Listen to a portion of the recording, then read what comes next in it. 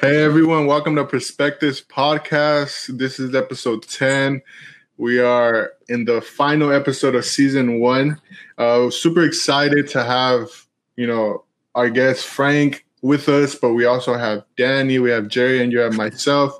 And to be honest, to our audience, we didn't think we'd make it this far. For me, when we started this, we were like with the idea of, just doing it. Oh, for me, speaking for myself, for quarantine, because we were stuck in our houses, but little by little, this has just been growing. And, we can't take all the credit, part of the credit is also to our loyal audience, the people who we know that are listening constantly. So we appreciate you guys, and we appreciate the messages that you send us and how it's motivating you guys, and hearing that motivates us. So, we're going to continue moving forward. Season 2 is going to come out soon. Be on the lookout. But now we have Frank Martinez, a good friend of ours, and just how we've been doing it for the couple past episodes, we do want to ask, for the people who don't know Frank Martinez, the first question is, who is Frank? Who is Frank?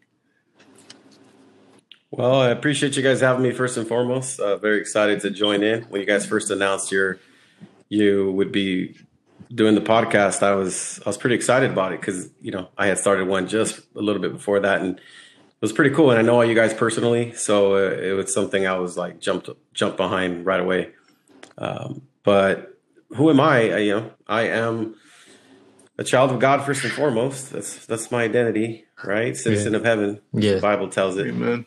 But I am a husband of 1, father of 4. So you can call me a forefather of sorts if you want. Forefather. I'm an ordained minister of the Church of Inspired Church, rather, in Carson, California. Prior to that, I was at Hope Center for several years, and other places before that. But essentially, that what I just mentioned runs my life. Being a husband, being a father, being a servant, and being a friend. And so that's really who I am. And I'm just a person who loves to serve. More than anything, if I can describe myself in one word, it'd be that. It's just someone who serves, man. Serves my family, serves my God, serves my church, and my friends. And that's pretty cool, because that's how I kind of met you. I actually met you at a youth camp. I think that's where I met you. Was it? Yeah. I thought it might have been basketball. Juniors. That's what I was going to say for me. Was I it? met Frank in the basketball juniors league. I remember I was. Well, okay. Can I go person by person? Yeah. How I met you? All right, Go for it. So you correct me if I'm wrong. I thought on my screen it's Daniel, Jerry, and Josue. But so Daniel, I think I met you. You organized, or you were coaching your junior Yeah, we were getting basketball smoked. team for your church. Okay, yeah. Yeah, but you were there every week, man. You were Yeah. showing up, and Yeah. and we were using that high school over there. in Oh, Linwood. yeah. So that was And it. Yeah. youth camp, I think, was after. Yeah. Okay. Yeah, that makes sense. Yeah. It was that, because that year we were just getting smoked. Like, it sucked because all my juniors didn't have their growth spurt yet, and legit the year after that they all grew to like 7 feet tall. And I was like, oh no! And then Hosanna was over here cheating using like 17-year-olds. I was like, Hosanna's over here just like dunking on us. Whoa! I'm joking.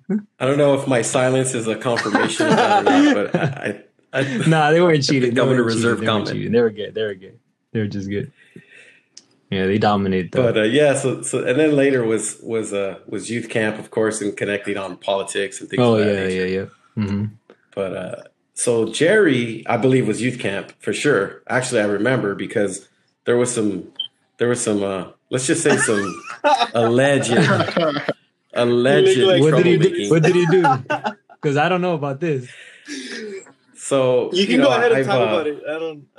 So I've been blessed to serve as camp manager, which is what we call it up there in our district. We're all in the LA district, which is just the person who kind of right next to the president of the camp, of the district, helps run the camp and just the operations of it all and everything like that from the registration process before camp throughout everything, arrival during the week, closing it down, being the last one to leave, make sure everything runs smoothly. And so during camp, typically what that means is working with the head counselors if there's ever any kind of issues that has made it up to them from a counselor that is going on with the campers. And, oh man. One day I get some talk about a guy with a beard was the description. Well, it was his friend. I mean, can I use names? Is that fine? Go for it, So you're good friends with Ashton Adame, right? And so as I was relayed the story, is there was some drama in one of the cabins between another guy and Ashton over some, I don't know how deep we want to go into this, but there was some issues. And okay, so let's put it this way: somebody took to camp something they weren't supposed to take to camp. Oh no. Yeah, some paraphernalia. Yeah. Oh no. And so I don't want to get to the whole story, but the long story short is I had to eventually go to Jerry, who I was meeting for the first time, and ask him, all right, bro, you need to be honest with me. I don't know you, but I got to trust your word. If it's yay or nay, you know what I mean? If it's no, your people are going to get in trouble. There's going to be repercussions. If it's yay, then we're good. So, he gave me his word on his side of the story, and I was tried to be the best judge of character as I could in the moment, and we ended up proceeding forward with camp. And I want to say he was blessed the rest of the week, I hope. What year was this? Last year. A couple of years ago. No, it wasn't last year. I played. It was several years back. I don't remember exactly, but it was like 2019. Yeah. At least 3 years ago, maybe more. All right. Yeah. And so Josue, same thing. Juniors, running the sports, something I did for several years. And Josue was there, I think, the first year. And one thing that sticks out about you, Josue, is that you were very, very faithful. It was soccer. Oh, yeah, it was soccer. And you remember we had to sell the chocolates? Yeah. It was like 40 boxes of chocolates or something. For real. And Josue came one day. The thing that stands out is there were some teams that didn't end up selling all of their chocolates. And Josue and his church was one of the teams who did. But Josue, because he was like hounding parents and running them down to get the money from their kids who had sold chocolates or whatever. And when Josue shows up, I always remember because we were in the back of the parking lot of Hosanna Church. I don't know why, it was some kind of event, and he met me there. And he rolls up with like these giant Ziploc bags. And there's pennies and nickels and dimes and dollar bills. And it ended up being a few $100s, but just broken down into a bunch of chips. Yeah. and what's funny about that is like the kids who were in my team, they were like, hey, we try to do the best we could do. Like, you got to take these coins. And in my head, I was like, should I just put this all in one bag? I was like, nah, I'm just going to give it to him like this. So that's how I gave it to him. So Josue rolls up, is like, oh, bro, you could count it right now if you want. I'm not Coinstar. 25 minutes. Yeah. And you know what's crazy? Yeah, like afterwards, like a couple of weeks later, I found out from other churches, I would ask them, because I knew one of the coaches. And I was like, hey, did you end up selling all the chocolates? And they were like, no, we did it. I was like, oh, and I'm over here like trying to sell all of them. Because I don't want first of all, my church to look bad. Like, oh, these kids ate the chocolates and they're not going to pay. Or something like that. Or the coach ate the chocolate and they're not going to pay. I probably would have ate the chocolates and just gave it money. Yeah, man. You could have told if they ate the chocolate, if when they played, they throw up. Hey, but it was soccer. I forgot. And then I remember we joined basketball. And then my team actually went to the finals, but we lost, unfortunately. But yeah, man, good time. Did you use 17-year-olds too? No, I'm joking. We actually had a kid who was 14 at that time. But he was tall. He was like my height, and he was like 14. But there was other churches, like I remember other churches, not gonna name them, but their kids like, Hecka talk. No, I was just joking. By the way, let's drop the Hosanna. But if you want to know the story about the child from Hosanna, you can just talk to me offline. Oh yeah, I think I remember. I remember when you gathered like a meeting with the coaches. I think I remember that. Oh, okay, well, yeah, let's just move on. Okay, so other than that, we're thankful to have Frank, and this last episode we really didn't want to make it like a specific topic because I know Frank. Frank is into many things. He's into sports. He's into he's faithful to church. We're also going to be talking about politics, and I think that should be the first thing we talk about with what's going on around the world, and especially here in our country, and what are your thoughts right now with the whole protests that have been going on, with the whole Black Lives Matter movement and all the stuff that you see going on Twitter, Facebook, Instagram, all that stuff? I think it's easy to zoom in or to be zoomed in on specific movements. You mentioned the BLM or specific happenings, specific situations that have come up, because that's what's fed to us. You look on your phone, you open up social media, you see specific things. You see a video of a riot, you see a video of a beating, or an unjust death or something along those lines. Obviously, throughout the news, you're fed all the stuff that is sensationalized, something that's going to touch your sensation, just to sell your feelings and rights. Well, in the news media, there's an old slogan, if you will, for them, or strategy that says, "If it bleeds, it leads," meaning that would be the lead of the news program for the nightly news. If it bleeds, if it's something that is going to catch your attention and draw you in, then that's what they want to put out there.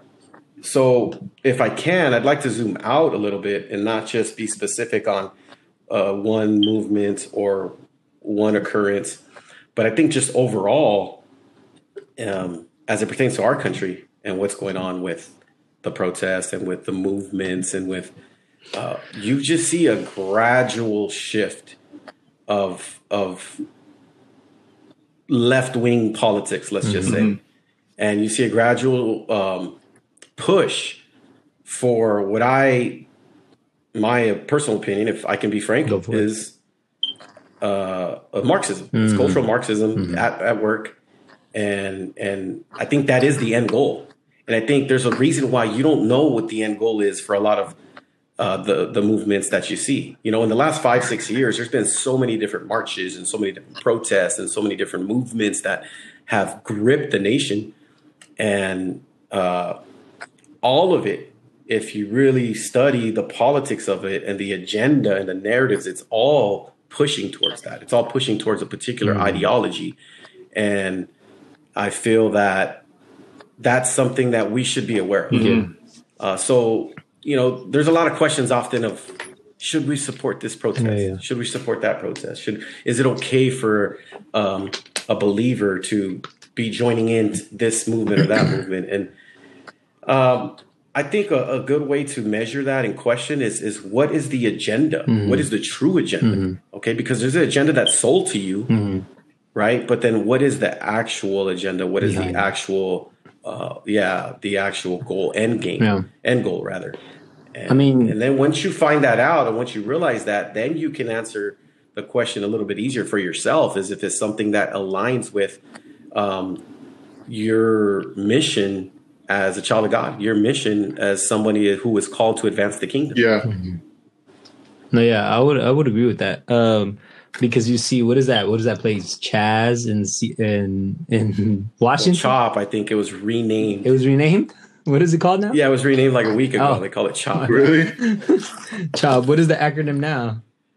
I forgot. Chaz was Capitol Hill Autonomous Zone. That's what it was. Autonomous Zone, yeah. But like that's like you said, is Marxist. You have the creators of BLM saying that they're trained Marxists and like openly. But as far as the sentiment, would you agree with that? Not the agenda behind it. Because I was like watching Colin Noir. You know Colin Noir. He's like a gun rights activist, and he's a part of the NRA. Well, he used to be a part of the NRA. And he said that particular thing. He's like, I'm for the sentiment of BLM, like Black Lives Matter, but I'm not for the agenda behind it or the organization as Black Lives Matter as an organization. Would you agree with the sentiment Black Lives Matter? Yeah, I mean, of course, but I mean, I would say that it's well branded. Mm-hmm. It's expertly branded. I might suggest because it's almost trapped people into a corner where if you say you don't agree with the organization, they can easily point at you and call you racist. They can point at you and be like, say, "Oh, you're saying Black Lives Matter." Okay. Yeah, so.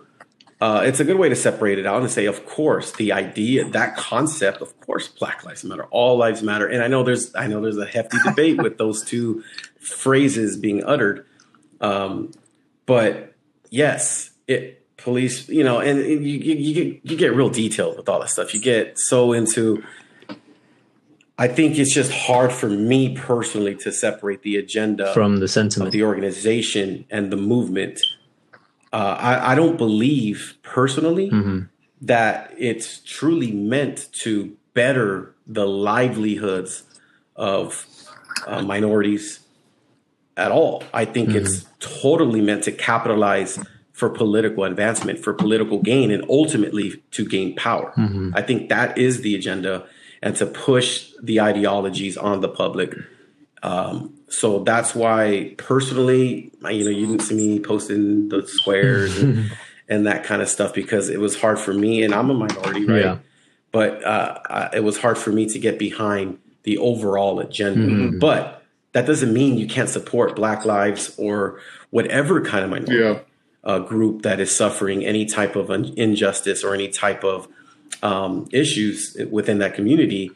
We're called to do that. We're called to support. We're called to help the needy, the underprivileged, and to, that's the whole idea of James chapter 2 when he talks about faith and works, right? He says, show me your faith without your works. You can't, but I'll show you my faith by my works. If somebody's without clothes and cold and without food, and you tell them, depart in peace, be blessed, just that doesn't do anything. It doesn't do anything. Right. But if you give them something to warm them, if you give them food and then depart them in peace, now you've done way more than anyone else could have for them. So yeah, I mean, if you want to help out whatever is placed on your heart to assist.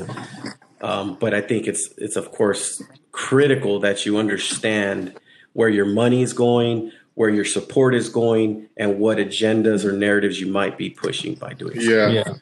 And something strong I'll ask you this, that has been coming, not just out of this, but it's been already, existing for some time would be, cancel culture. And, right now that's like, you look all over the media, like whatever you see, if someone said this or somebody said that, like automatically they're being, bashed. And sometimes I would say they're bashed unfairly because they don't really know everything that's going on. But what's your opinion on all that, cancel culture? I don't even know, like, should Christians be participating as well? Because I have seen, people posting like, oh, don't support this because they said that, or, don't support this person because now they believe this, and et cetera, et cetera. Yeah. And I would like to add on to that, because I seen it because of these, and it's like, okay, like I said earlier, I do agree with that sentiment, Black Lives Matter, because Black lives do matter, of course. I can't say they don't, but as an organization, that's a whole different story. And I appreciate how like every other like disenfranchised group wants to tag themselves with that group, and then by default, everybody else is like going to support these things. Like for example, I don't even know what it is anymore, but it's like the LGBTQ. I don't know. IP2. Yeah, I don't know. There's like so many letters and numbers. But that group, attached themselves to that movement, kind of taken away, even that taken away from the original sentiment of Black Lives Matter. They go like, okay, now it's like, oh, Black trans lives matter, and then like, okay, let me separate from that. And then like, oh, you know, I don't know, like Black Hispanics, you could say. Yeah, like whatever. And how do you feel about, you know, young, and it is young, and I don't, it's hard to say educated because they're just educated in school and they're taught these things to support these kinds of movements. Like, so how do you feel about his like apostolics even supporting call like, it what it is, Dan? It's called Street Mart and Book Smart. Yeah. Supporting there's like two separate questions. Supporting it even further than just Black lives, and they go like, okay, also LGBTQ rights, these, that, and the like this, that, and the other, and they go as far as to support things that aren't biblical, you know? Mm-hmm. Yeah, no, and I see where you're going with that question. First, let me address the whole. I'm someone who thinks university is a scam, personally. Mm-hmm. I think outside of a few specific majors, law, and a very small specific number of industries. Outside of that, where you're going to get your money back, where you're going to be able to pay off your loans and all that. Outside of that, by and large, I think that far left radicals have taken over academia, have taken over media as well, have taken over culture as a whole, and are pushing radical ideologies more and more. And I think that in the academia world, it's more indoctrination than it is education. Yeah, and I think that starts from childhood. I think it starts from early on. And then they get us to the point where now you feel the need to pay for more indoctrination, to pay for people to ingrain their ideologies into you. And I think you see it that's why again, where you see that's why I didn't want to say book smart versus street smart, because it's not even book smart anymore. You know what I'm saying? It's more ideologically smart about their own ideals. And it's mainly because I always say they are socially not adapt people teaching other people. You know, like, and it's like you're learning from people that aren't even socially not accepted, but like socially like smart. You know what I'm saying? They don't know what the real world is like because they were so stuck in school, and they were so stuck in school that they became teachers, and now they're teaching people and they don't even know what the real world is like. You know what I'm saying? Yeah, it's an echo chamber of sorts. It's an enclosed ideology, closed-mindedness. Yeah. There's no room for dissent. There you go. There's no room for any kind of alternative opinions, dissenting opinions. You just see over and over and over. If you don't fall in line, ultimately, now, back to your point, Jerry and Josue, is you're canceled. Mm-hmm. If you don't fall in line and you have any kind of dissenting opinion, you're canceled. I put out a meme the other day that I shared that I think is telling, and I agreed with, and it was basically this guy. He does memes, political memes and stuff like that. And one of the things he says, he has one guy on the left, one guy on the right, and the person on the left is asking. He says, "What's the currency of the future?" And the guy on the right answers, "The currency of the future is compliance." Mm. And when you don't comply, non-compliance is viewed as theft. If compliance is currency, those who do not comply are seen as thieves, right? Just like if real money, if you take money, you're a thief, right? So if you do not comply, compliance is a social currency nowadays. If you do not fall in line with the dominant ideology, with the dominant worldview, and support everything in lockstep, right? Then you are out of compliance, and the social currency is then removed from you. You go bankrupt socially, and that's what cancel culture is all about. It's about bankrupting people socially, so that now they're canceled. Now they can't make a livelihood. Now they're banned off of these social media platforms, and their voice is ultimately stripped away from them. And that is radical ideology. That is a radical approach to disagreeing with somebody, right? Have you guys have Danny and Josue lost any followers ever since the Tariq episode? Because I know I did. I did it. No, honestly, about that, I mean, I do have some friends who listen to it, and obviously they're not converted and stuff like that. But I think at the end of the day, like, they know who I am. They know I'm the type of person who, you know, it's scripture. You know, I can't go by what the world is doing, and you know, they know it since, you know, high school. They're over here gonna go to a party. They knew I wasn't gonna go because there was gonna be like alcohol, you know, drugs and all that stuff. And I was telling them it's the same thing. You know, I can't say I'm gonna hate this person or I'm gonna hate that person. You know, because yeah, he might have said something, but at the end of the day, it's under the same thing with I messed up, but God never hated me. You know, so why am I gonna do the same? You know, so it's something that I've always, like, I remember as a little kid, I was telling my friend, I learned this in Bible Sunday school. Whatever causes you to hate something, to actually hate something, whether it be a person, an object, or whatever, if that causes you to hate something, you need to, you know, cut ties with it, you know, cut it off, or, you know, don't associate with that, you know, because God isn't hate, you know, he doesn't hate her, he doesn't hate us, he doesn't hate us if we mess up, you know. So I asked myself, so why should I hate someone else, you know? And at the end of the day, it's like with this whole cancel culture thing, I do agree that there's some people, you know, there's even like memes right now with like the whole Karen people, like Karen women and stuff like that. Like I look at those videos, I'm like, man, like, of course, like there's some people within that video that are completely showing that they're racist and that they're out of line, that they're saying some very disrespectful things, and I'm okay with that. You know, I agree with that. Maybe you could say, nah, okay, but I agree with that, you know, that the fact that they're being racist and stuff like that. But when it comes to, you could say, you know, so-and-so company was funding to Trump, or so-and-so company was found out that they, how people say, like, for Chick-fil-A, you know, a lot of people are trying to cancel Chick-fil-A because, you know, the media puts it on quote unquote, they're funding for anti-gay camps, if we could say. You know, and I just think at the end of the day, that's all an agenda, like you were saying, Frank.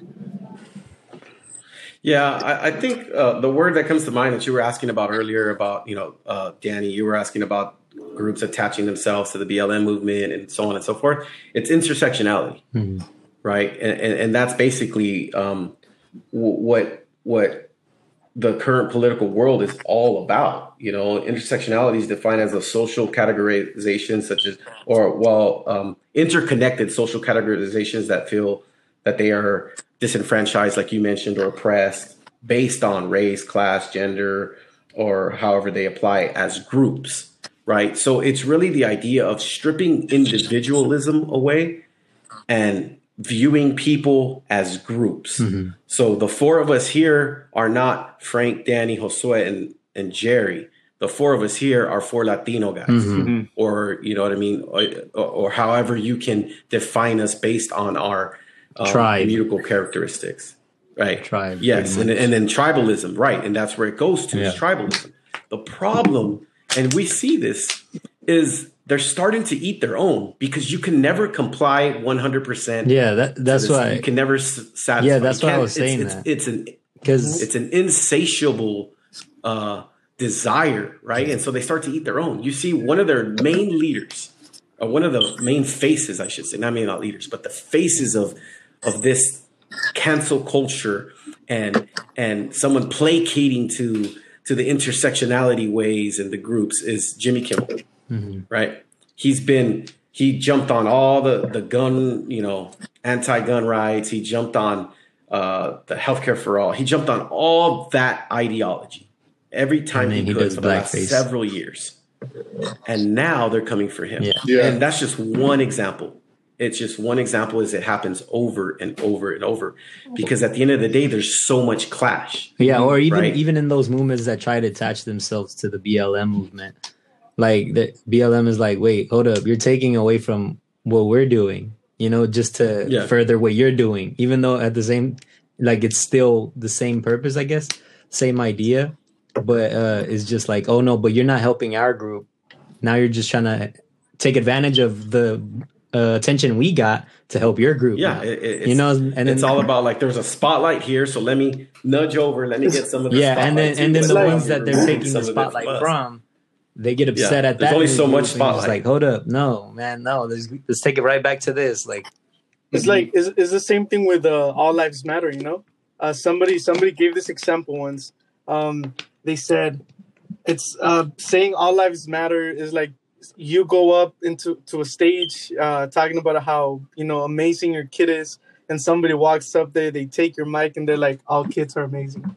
You know, so all kids are amazing. Well, okay, but Jerry, now let's say the person on stage is trying to spotlight their kid and say, my kid is in encountering these level of difficulties. My kid is encountering this type of situations. And let's just say that in that auditorium, several other parents have kids who are experiencing difficulties and issues that need addressing. Okay.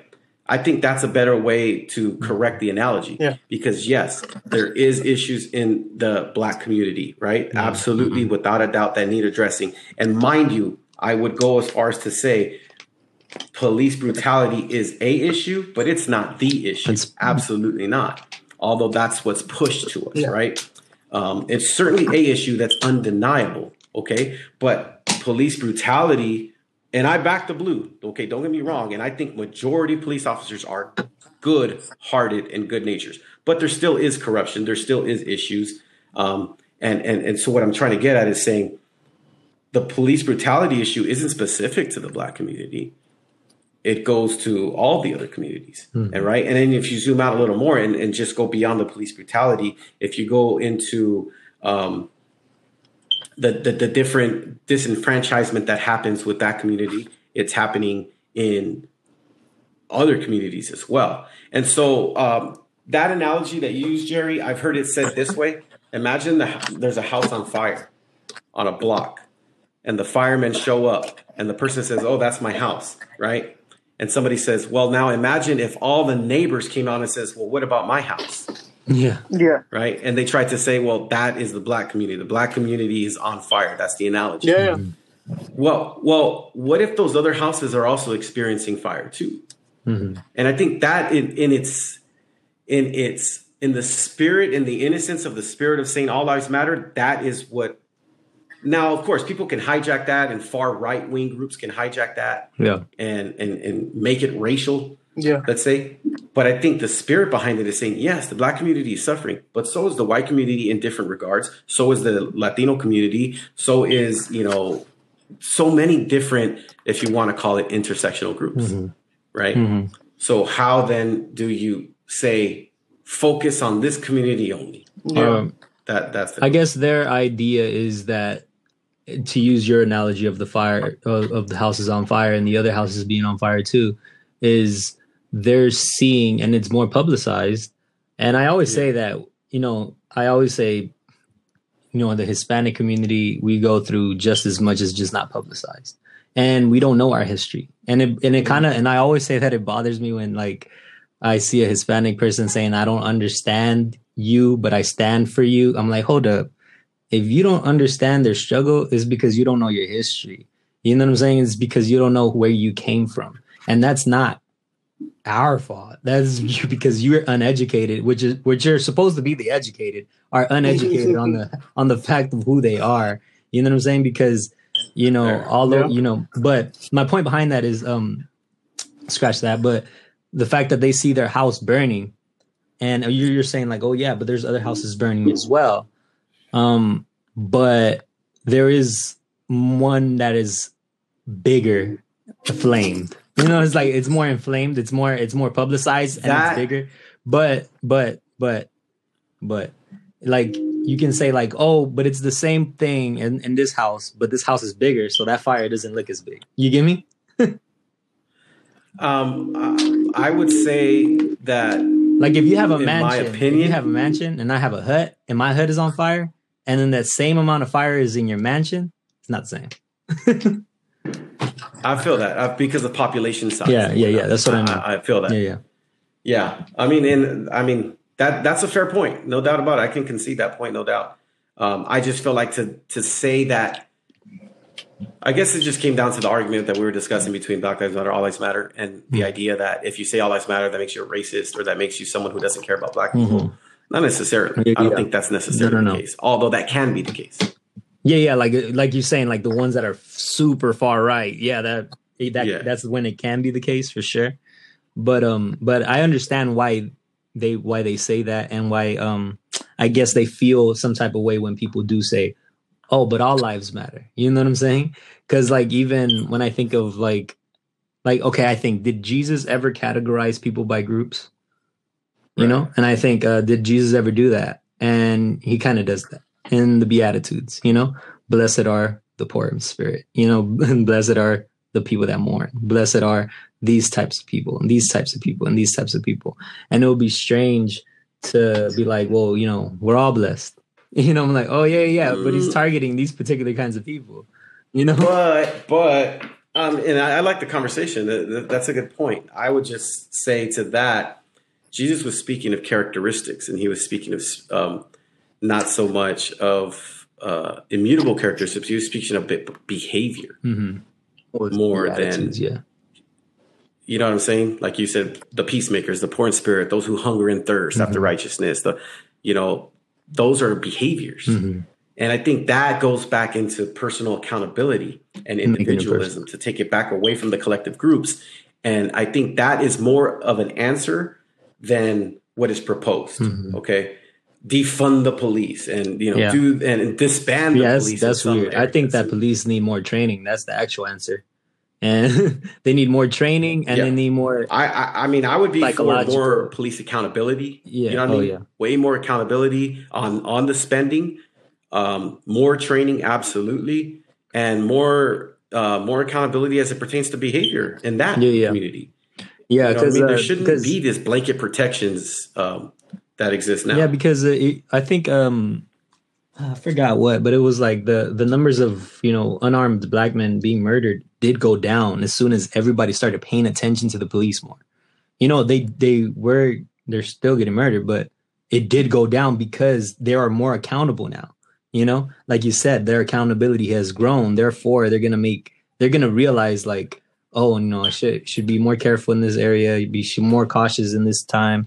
That's what accountability does. It makes you more cautious, more careful of what you do. True. But I do think with the political climate in the world and the way it is, I've read some studies that indicate that police officers nowadays are more reluctant to open fire on a perpetrator or on somebody that they're encountering if they are Black, because of the fear of being labeled racism, because of the blowback that they would experience. And I can definitely point you to some of those articles I've read. But wouldn't that be because overall more accountable to doing that? I mean, yes and no. If they don't feel that same fear towards someone who isn't Black, then it's not so much an accountability thing. It's more of a let me avoid blowback thing. I see what you're saying. Because I think true accountability would apply across the board, not just. Yeah, I get you. Well, I would have to see the numbers for every other like race as well, because I feel like it went down as well. It wasn't just for like the Black community, but I'm pretty sure it went down as well, mainly because all the attention was brought up to them talking about the Black community. Overall, I mean, I feel like people can propose solutions. Yeah, people can propose a lot of different solutions. You know what I mean?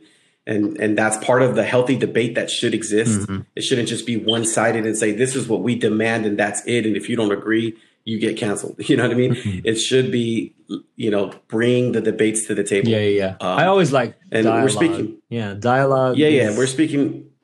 Like dialectic. Yeah, absolutely. Like dialectics it's how you get by. Yeah, dialectics is like it's like not a debate, but dialectic is just a conversation to seek for truth. Seek what is true. You know what I'm saying? I'm always for that. Yeah. And in doing so, the process of that is the process of elimination and figuring out, this idea is bad because we've all been able to analyze it and determine it not to be a good idea. And then at the end of the day, in the marketplace of ideas, the best ideas rise to the top, right? They win out. And so those bad ideas don't ever get implemented. But it is such now that there's such a domination and indoctrination of one ideology that it's really difficult to even have that discussion anymore, right? Because of cancel culture. But overall, I just think that as you step back a little bit, and we're talking about believers, we're talking about, blood-bought, apostolic believers, Christian believers, and our involvement in our role. And I think overall, personally, we got to really step back and take away some of our emotion, take away some of our, emotional response to what's happening in the day-to-day and what we're seeing on the news and displayed to us, and really understand and prioritize our purpose and prioritize our time, our energy, and what we dedicate that to. First and foremost, we are called to advance the kingdom of God, right? We are called to play the role that we play in as believers, but belief isn't enough, right? Faith isn't enough. Just saying you have faith is one thing, but you have to act it out. Yes. And so first and foremost, how do we advance the kingdom? And it all starts at home. Yes. When we look at Acts chapter 1, verse 8, and the scripture talks about how the Holy Ghost would fall and give power, we shall receive power, right? And it says, you will receive power and be witnesses. You will be my witnesses, Jerusalem, Judea, Samaria, and to the uttermost part of the world. Jerusalem is the home. In that order. Jerusalem's home. Yes, exactly. So impacting our own world. And I think so many of us get sold this idea of changing the world and making our mark on history and all that kind of stuff, and we're not even impacting our own world. We're not even impacting those around us and the primary responsibilities that we have. Yeah, I think there's another verse that says that if a man does not take care of his or provide for his own home, he's worse than an infidel, worse than an unbeliever. Worse than an infidel, right? And if you really want to get to it, I mean, we're harping up a lot because you guys brought that up, and that's part of where the conversation is going. But fatherless homes, man, the rate of fatherless homes. Not just the Black community. I know that's a right-wing talking point of sorts, but Hispanic community as well. And some of that is due to maybe systematic issues over the generations. No doubt about it. Yeah, because But the fact remains that is an issue. Yeah, a huge issue. Mm-hmm. Yeah, because if you look at like homes in like the 1950s that had the fathers there, they came out more educated. They came out more successful. Yeah, I mean, the statistics bear it out. Less likely to commit crime, less likely to have issues, emotional impulse issues, anger, violent crime. We talked about more likely to succeed in education, to succeed in their careers, and be upstanding members of the communities and all that kind of stuff. But more than anything, I'm trying to point towards personal accountability and being an individual who is responsible for what you are supposed to be responsible for first and foremost. And if people did that in society as individuals overall, you'd have a much more peaceful society. You'd have a much more successful society, I think. But because of the intersectionality and because of groupthink and because of echo chambers and all the like of tribalism, like you mentioned earlier, Danny, it becomes, what does the group say? What does someone else say? Not so much what do I say or what do they want to do as opposed to what do I need to do first and foremost. Yeah, I agree. That's why I am like so like I really don't care about politics at all. Like at first I was like, man, I need to get involved in politics, or politics will get involved or they'll get involved with me, Like I would always say that, like, I got to do this, I got to do that, Romans 13, obey my civil authorities, my governmental authorities, all that stuff. And I do, obviously, like I obey the law of the land. I'm never going to go against the law of the land. If the law says, thou shalt not kill, I'm not going to kill. But I mainly follow like biblical like the Bible in itself. And that's why, and with saying that, it's like, I'm always going to follow the Bible over any government or anything. I'm going to follow the Bible. So, I asked you a question, and I just wanted to know your response. I asked you a question a while back, and maybe I missed it on your podcast and I didn't hear it, but I asked you a question, and you brought up Marxism earlier. And a point of Marxism is that there will be an inevitable revolution of a socialist revolution rather. Changing from capitalist society to a socialist society. So I think I asked you a question. When was it? Like a couple of months ago, and I asked you, "Is socialism biblical?" Because in the Book of Acts, everybody sold everything and they shared it amongst themselves, and they separated amongst like the poor. So would there be a case for socialist value? And I'm not saying socialist because I want to get paid, but I'm saying like I want to get paid. Check, I want to get paid. I want to give my tithes. You didn't get a Trump check? The stimulus package or whatever. But is there an argument to say socialism is actually biblical? So I would say in one word, no. and so my reasoning for that is a few things. First and foremost, socialism. Okay, you mentioned the Acts passage, how they all had all things common and they sold all their goods and basically distributed to each other, and everybody had all things equal. The scripture says that in Acts 2. But the key component there is that was not only small in size, that is a factor, of course, but it was voluntary. It was because they were pressed in their heart to do, and it was charity more than it was socialism. Okay, and so socialism requires the taking from some to give to the others, the forceful taking, the involuntary giving. Would Ananias be like an example of him not giving everything? When Ananias he sold a piece of his land and didn't give everything. Ananias and Sapphira, Acts chapter 5. Yes. Well, the thing is, Ananias lied to the Holy Ghost. That was specifically what was called out as to why he gave up. That's true. That's true. Yeah. And then his wife did too. and she lied again. Yeah, you're right. She lied. But and another thing about socialism is it's based on a materialistic worldview. If we're talking about trying to reconcile socialism as a economic ideology and philosophy, right? And how does that reconcile with a Christian worldview and a biblical worldview? Number one, socialism. Well, I mentioned the forceful taking and the lack of voluntary giving, but it's based on a materialistic worldview. Okay, because right now, the head of that movement, in some ways, has been Bernie Sanders. Right, he was the candidate for that. He was he's driven that, especially amongst the younger generation of that's their champion for the cause. Something his website said that I actually looked up, and this is on my episode that you asked, but he said this. He said the issue of wealth and income inequality is the great moral issue of our time. It's the great economic issue of our time, and it's the great political issue of our time. Okay. Close quote. That portrays it's a fundamentally materialistic worldview. Okay, because it's all about what you have, what you can possess, and what you can gain, right? And ultimately, it's a Karl Marx ideology. Okay, because he's basically the father of that whole ideology, and it's materialism. Karl Marx is a materialist. Okay. And so his thing says his whole idea was to eliminate the need for a creator, a God, right? Who grants rights, who provides, who gives, right?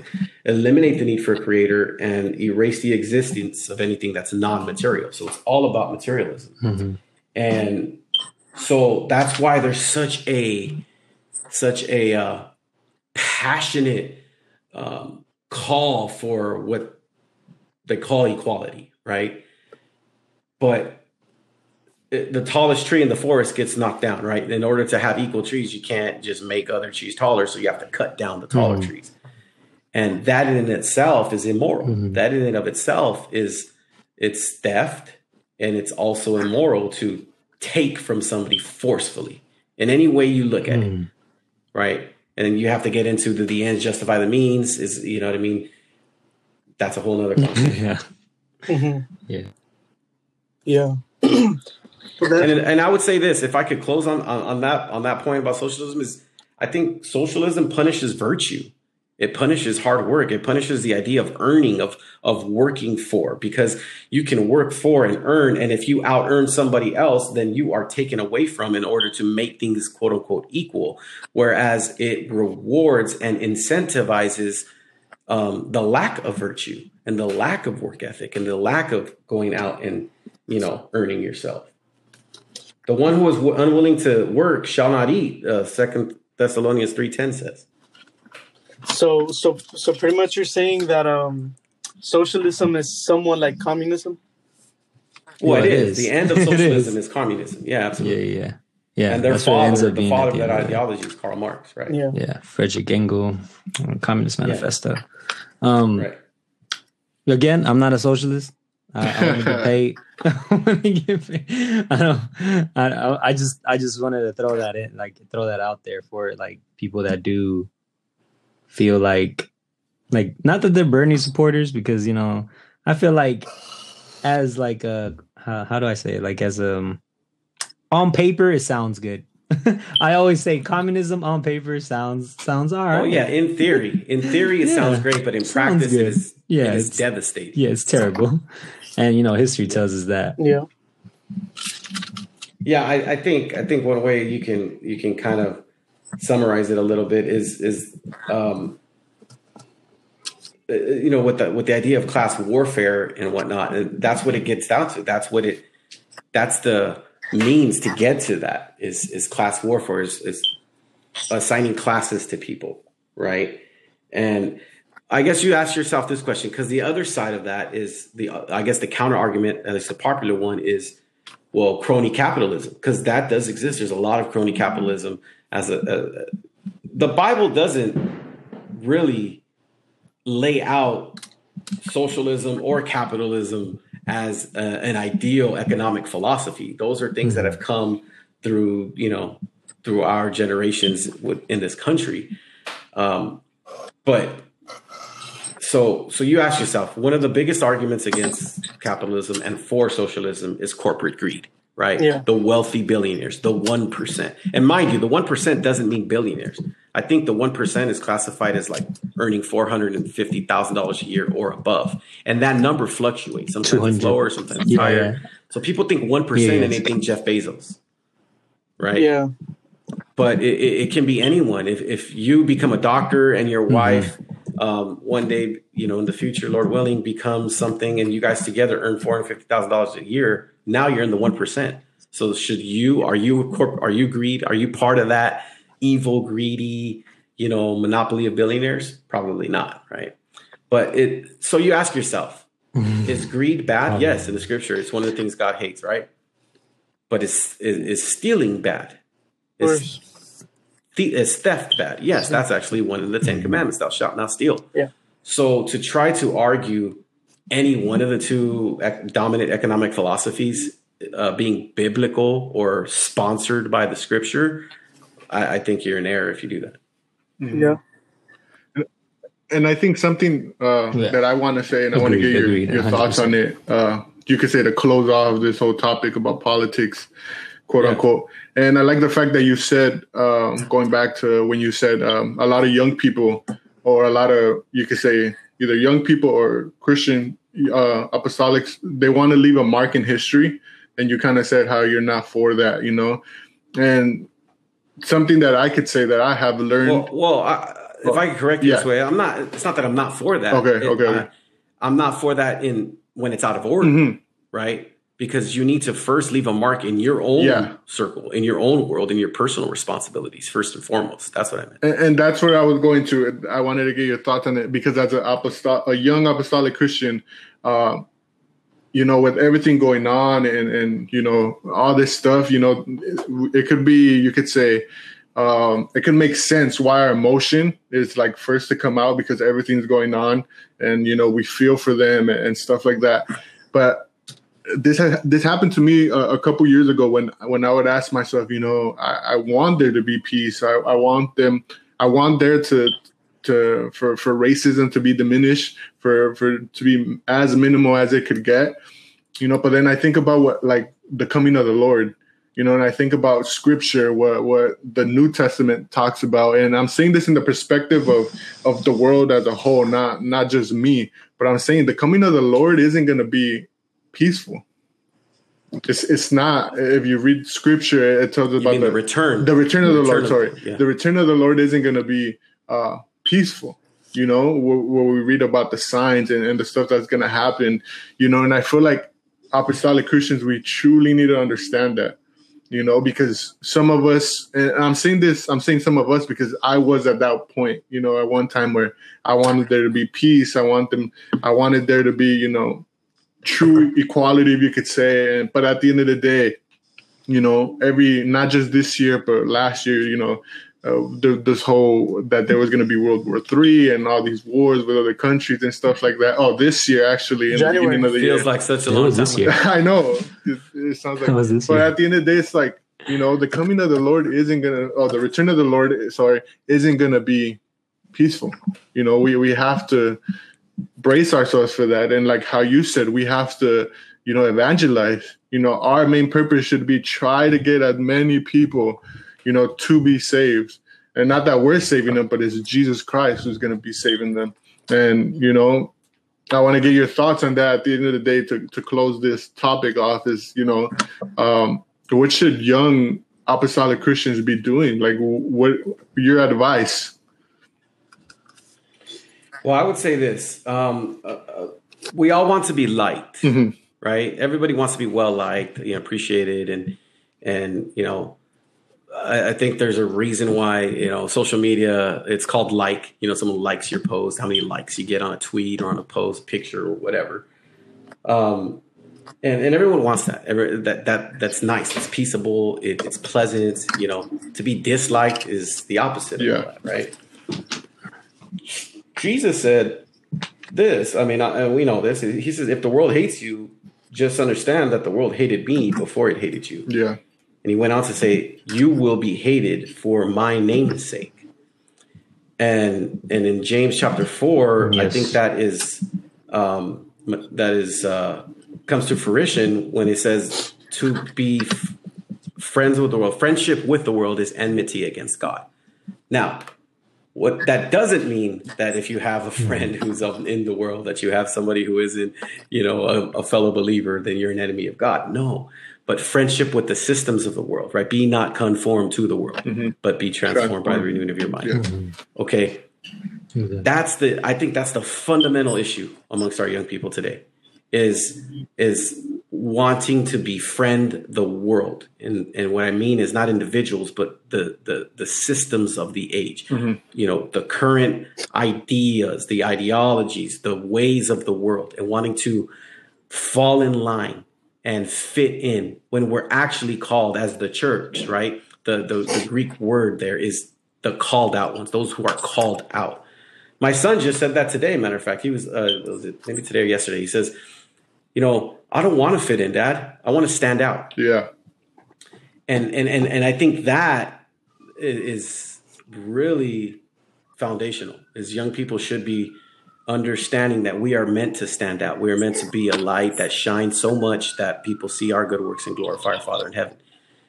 And instead, we want to kind of just fit in, mm-hmm. right? There is that desire because it's easier to not deal with being hated, being disliked. Now, that doesn't mean you be a contrarian, We all know those contrarians that they just want to go against everything that everyone else is. They just wait. Okay, what's the popular opinion? Yeah, we all know a few, right? And we probably know some of the same ones.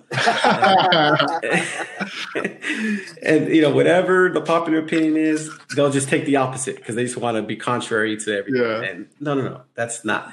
You don't seek out hate. You know what I mean? Don't seek out to be disliked or don't seek out controversy, but don't run from it either. In the sense of by pursuing God first, by pursuing the Lord, by living according to His statutes and not some ideology.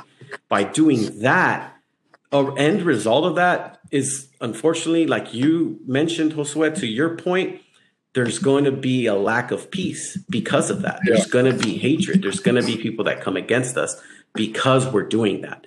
But Jesus says, be of good cheer. Yeah. I have overcome the world, right?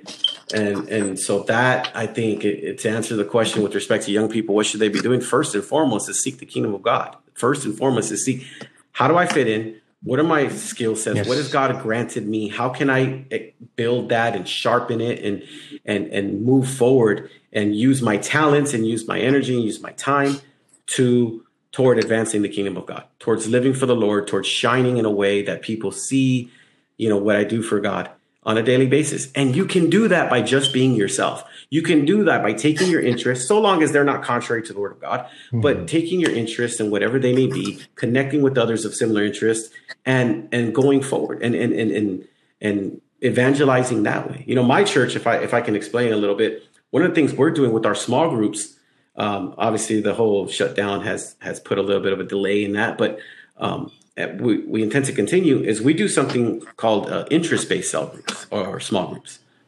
And what that means is it's not just your typical small group where you show up to a house, you pray, you read a verse, you do a lesson, and then you depart.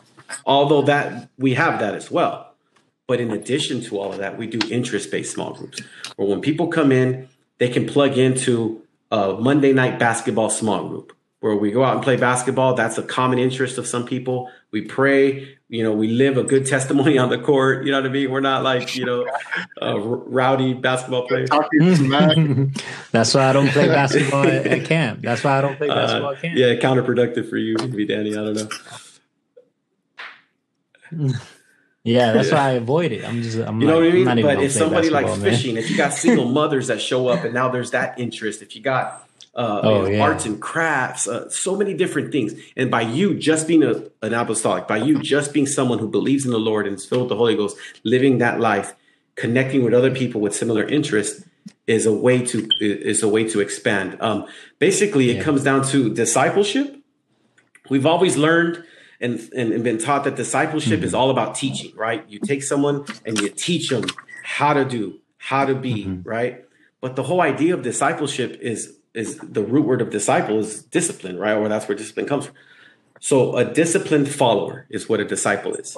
And discipleship is most effective through relationship, more than just teaching. I say this a lot about parenthood, and I think it applies to discipleship as well. And because we're called to make disciples, right? We get caught up with the idea of winning souls, but it's actually, that's not scriptural. Scripture says, go and make disciples. So it's not just getting someone to the place or getting them to the water of baptism. It's making them a disciple, right? That's the actual calling. And how do you make a disciplined follower? Through relationship. More is caught than taught. Yep. Right? You're going to learn a lot more from being around somebody. Than and watching them and learning from them that way than what they tell you. Your pastors, all of our pastors here, we're not going to remember every single sermon they ever preach, every single Bible study they ever give. You know what we will remember, though? The way they live their life, the connection we have with them, right? And that's discipleship.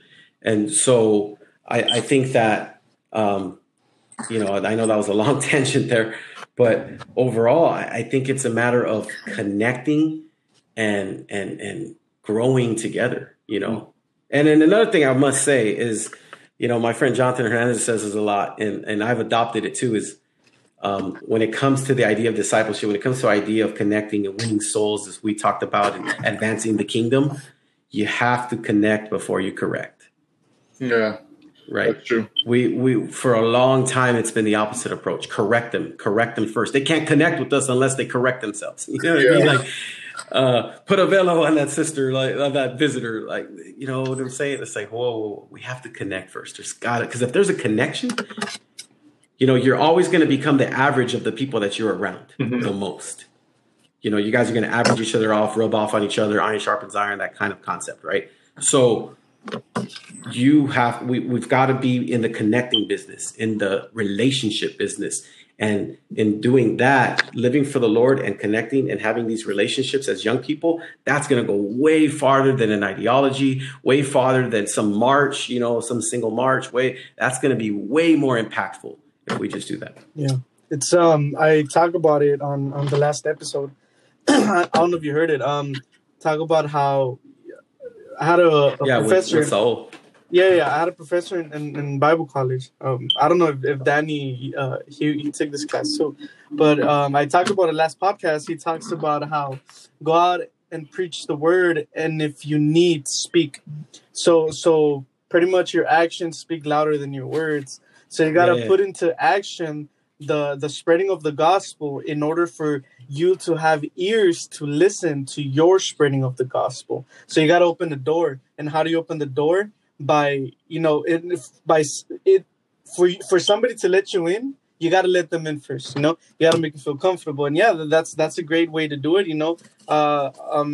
What you say you call your groups? Interest Interest-based small groups. Interest-based small groups. Yeah, that's great. Because then you're not only, like you said, exhorting, but you're spreading the love of God and through communion and through fellowship. And that's very important. That's a very important, part of evangelism that a lot of people take for granted. The whole making personal connections with who you're discipling. Yeah, man, I agree. Mm-hmm. Yeah, and at the end of the day, Jesus said you should know them by their fruit, right?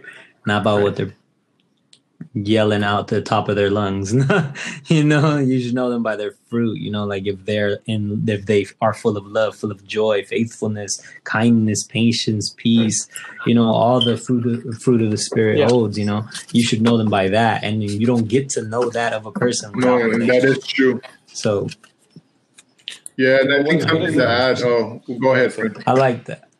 No, I was just gonna say on that note, Psalms 1:1, when he says, "Blessed is the man who does not walk in the counsel of the ungodly." And there's a lot of young people today that are walking in the counsel of the ungodly. They're giving themselves to the counseling. Yeah. Go, at the feet and dare I say even to some extent discipleship of the ungodly. Right. And it says, nor stands in the way. Yeah. You're saying so. Yeah. Yeah. And if you put it in that. Yeah, like instead, if you put it in a different way, it's telling you to walk in the counsel of the God. And so much of us, I mean, I see this. Yeah. I don't know about you guys. You guys are a little bit younger that way. Yeah. Not too much. and I certainly have seen this. I mean, I've been working let's say youth camps with the youth at a district level for many, many, many years. And one thing I've seen more and more of is a lack of heeding to the counsel of pastors. Granted, maybe some pastors date themselves a little bit, and so a lot of this generation that's tech savvy and street smart, to borrow your term earlier, Josue, I think you said, and so there's a lot of lacking there. There's a lot of young people who will give themselves to a professor at university, who will give themselves to some ungodly counsel somewhere else, but then reject their pastor because maybe he's a little dated, perhaps, or maybe because They just feel like they know better. They're a little bit more savvy into what's going on today or whatever. And that's a grave mistake. Something that I'd add, obviously, kind of to wrap things up. I agree. I know we were talking a lot about the perspective of like apostolic Christian, but if there's any of the audience right now who, to clear this up, who is listening to this, and obviously a lot of things that were said, you're probably not going to agree with them, but that doesn't mean we hate you. That doesn't mean we dislike you. In the contrary, we love you. I relate so many times to like my friends from high school. I was, God was able to reach out to one of them, and I still believe many of those friends are going to get converted. But I just remember the fact that they knew I didn't agree with a lot of stuff, and something that I prayed for so many times when I was trying to convert my friend Jesus, who obviously was part of that high school friendship group, you could say. Well, I was just praying that that they know what I believe in, but they don't dislike me for that. That they don't dislike me because I don't support these rights or I don't support these type of movements. And at the end of the day, right now, I can still talk to them, or it's been so detailed where they could come to me because they know, I believe in God, or if something's going on, they know, they reach out to me. Hey, can you pray for me? Or, hey, absolutely. give me some word of advice on this.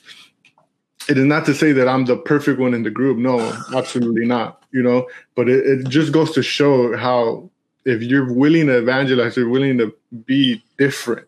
If you're willing to, number one thing, trust in the Lord, there's going to be a lot of benefits. And I'm sure Danny, Jerry, you, Frank, as well can relate to that, with the fact that, when you're able to become an outsider, the people around you are going to notice that and they're going to be drawn to you for whatever reason. If they need help, if they need advice, if they need encouragement, they're going to be drawn to you because of the fact you made that choice that, hey, I'm going to follow Jesus, I'm going to follow God. And I know that's not what the world is going to follow, but I'm going to do it anyways.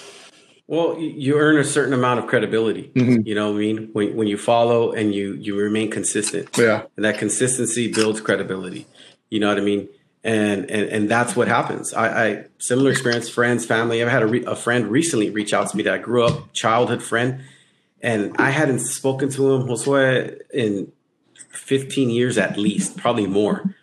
But we grew up together, and man, we were super close as youngsters, and he called me, of all people, man. And he says, man, I just need to talk. I recently reconnected with them only like a month or so ago. And he's like, bro, I got this stuff going on in my life. I don't know what to do. I'm not really a believer in God. I don't really know, but I see you are. You know what I mean? Like maybe there's truth to it. Like, dude, what do I do? Yeah. You know what I'm saying? And the credibility, though, of remaining in the path. Yes, you fall, you get back up, you continue going, you know what I'm saying? And that is what speaks to people. Yeah, you have to walk in love. You have to be compassionate, you know what I'm saying? And you have to be willing to listen. I think if I can say one last point on that is we should, when it comes to debate, when it comes to conversation and dialogue and, different perspectives and all of that kind of stuff, I think a good rule to follow is this. Seek to understand before seeking to be understood.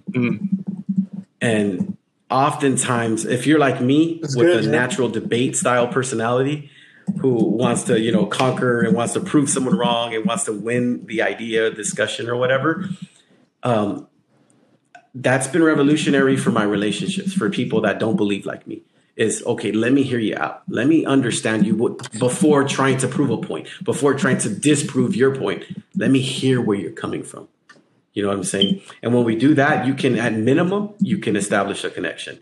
You can establish a relationship. And whether you come away from that relationship or not disagreeing or agreeing, you still have the relationship. And you can always come back to that. Yeah. 100% agree with that. And I 100% agree with the same thing. Before we try to correct, let's try to connect first. And I feel like that's one of the main reasons why to this day, I'm still able to connect with all these, high school friends that I have. It's because of the fact, how you said, before I was getting ready to debate or to argue or whatever you want to call it, I wanted to understand them first, because at one point I was like that. At one point I was struggling as well. So, when they were able to tell me, hey, I believe in this because this happened to me, or I think this because when I was a child, this happened to me, and stuff like that. And I think at the end of the day, man, it's for the people, like I said, for the people listening, that aren't believers, just know that we love you guys. We know that 100%. We want to connect with you guys. Like I said, we're going to shout out right now, Frank's Church, Inspired Church in Carson. If you are in the Carson area, I know I see on their social media, they're doing some amazing stuff. If you guys want to get to experience Jesus and you guys are in the Carson area, I recommend you guys going there. I don't know if you want to link your address. Oh, yeah, man. 21818 Dolores Street in Carson, California, for sure. Anyone in the Harbor area. And I appreciate you doing that. Inspired Church, Pastor Hector Hernandez. We're freshly there, but we're loving it. And we love the direction and the vision of the church and even some of the results already. So we're excited about that and what's going on there. Yeah, so I think that's a good way to close off. Also, before I forget, shout out also to Frank. He also has a podcast. His podcast is To Be Frank, if I'm not mistaken. Yeah, so To Be Frank. Make sure to go pod as well. So make sure to go check him out as well. Amazing guy. He's a friend of all of us as well. and I know he has interesting stuff. I have heard some of his podcasts as well. It's truly it's good, and we want to close off as well saying once again thank you. We're coming to end with season 1. And then just a little spoiler, we will be taking a couple weeks off with this. We're going to be man, and congratulations, if I can say. Thank you. Thank you. Yeah, man. I'm really happy what you guys are doing. Really excited for you guys. And I think that it's going to grow even more if you stick with it. PTO. Yeah. And, something to add, because of this, one of the reasons why we wanted to start this off is, for me, I remember me and Danny were talking about starting a podcast and stuff. And then, Jerry as well, he saw the vision as well. But one of the reasons why I wanted to start it was because there's so many things, like, for example, YouTube. There's so many people on YouTube, a lot of, you could say, I wouldn't say celebrities, maybe personnel. You could say that a lot of people are looking at them, are viewing them, are listening to them on a weekly, and they have so many ideas. And in my mind, I thought, why not an apostolic Christian? Why not a group of an apostolic Christians just unite and form a podcast? And then not so much only talking about biblical things, because we did talk about it, but talk about, world issues. Talk about current issues, current events, and stuff that, be transparent on this podcast. And so I'm grateful. I want to shout out, Danny and Jerry. They've been awesome. We all put our little part to make this happen. And if Danny wasn't there, I know this wouldn't happen. If Jerry wasn't there, I know this wouldn't happen. So I'm truly grateful for them as well. I do have one request. Yeah. Number one, whenever there's an in studio, you got to have me back for a new studio session. We will. Yeah. And then secondly, if and when you guys do any kind of merch, I think your season 1 definitely guest should get some kind of discount or something. We're part of this journey for Frank. Oh, there it is. He's already repping the Perspective Pod. Oh wait, hold on. Do you see the background? That's custom. Did you make that? Yeah, I drew it and I painted. Jerry over here leaking our merch already. I told him he should angle. All right. Well, before we end it off, just one thing. Just you can say yes or no. 60 games in a baseball. What's the question? In a baseball season. Oh, good or bad? I guess I'll shout out my sports podcast. Let's Be Frank. 60 games in a baseball everywhere you season. get your podcast, Apple Podcasts, whatever. We talked about that, and look, it's the best you can do with what you have. Sadly, there's a lot of greed going on, and it is what it is. The way that I see it is, people keep asking, is there going to be a legitimate champion at the end of the season? I say yes on this basis. 1999 San Antonio Spurs, 2013 Miami Heat. Those were champions of shortened seasons. No one really talks about the fact that those seasons were shortened. Those legacies are added to with those championships. Duncan got his a ring in that year, his first ring. LeBron got a ring in 2013 in the shortened season. No one takes that away from them. So I feel like because it's an even playing field for all of the 30 Major League Baseball teams, it's going to be a legitimate champion. I don't like it, of course, and I would never want to do it again. But I'm definitely going to watch. I feel like it's going to be more competitive. I don't even watch baseball, but that's another perspective, I guess. I was like, everybody's going to come with their A game every single game. So, we want to close it off. Thank you once again to Brother Frank for accepting. And definitely, we're all at the work of getting a quote-unquote studio, if you could say so. Whatever, man. We're going to call it a studio. If it's your bedroom, bro, we'll call it a studio. I'm going to have to clean my bedroom if it's going to be here. Yeah, you should always clean clean your room, guys. Clean your room. That's a JP 12 Rules of Life. Clean your room. But we want to close it off. We want to thank everyone again for tuning in. And I think that's pretty much it. Stay on the lookout. If you guys don't follow us at Perspectives_pod. And be on the lookout for season 2. Thanks a lot, guys. I really had a blast, man. Thank you. All right, you guys. Thank you for listening. Yeah. All right.